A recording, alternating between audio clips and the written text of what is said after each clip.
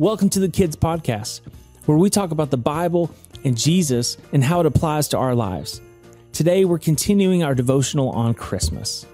Christmas is celebrating Jesus, God's greatest gift. Today's Bible verse is found in the book of Matthew, chapter 19, verse 26, where it says, Jesus looked at them intently, and he said, humanly speaking, it is impossible.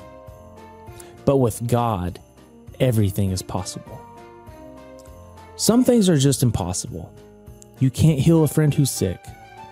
You can't feed your whole school with just one Happy Meal. You can't walk on top of water or command a thunderstorm to stop. But Jesus did all of these things because he is God. When Jesus spoke these words, he was saying that it's pretty much impossible for a person who doesn't think they need anything to understand that they really need God.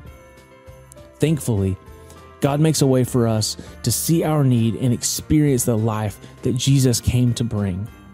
When we experience the love of Jesus, we can see how anything is possible with God.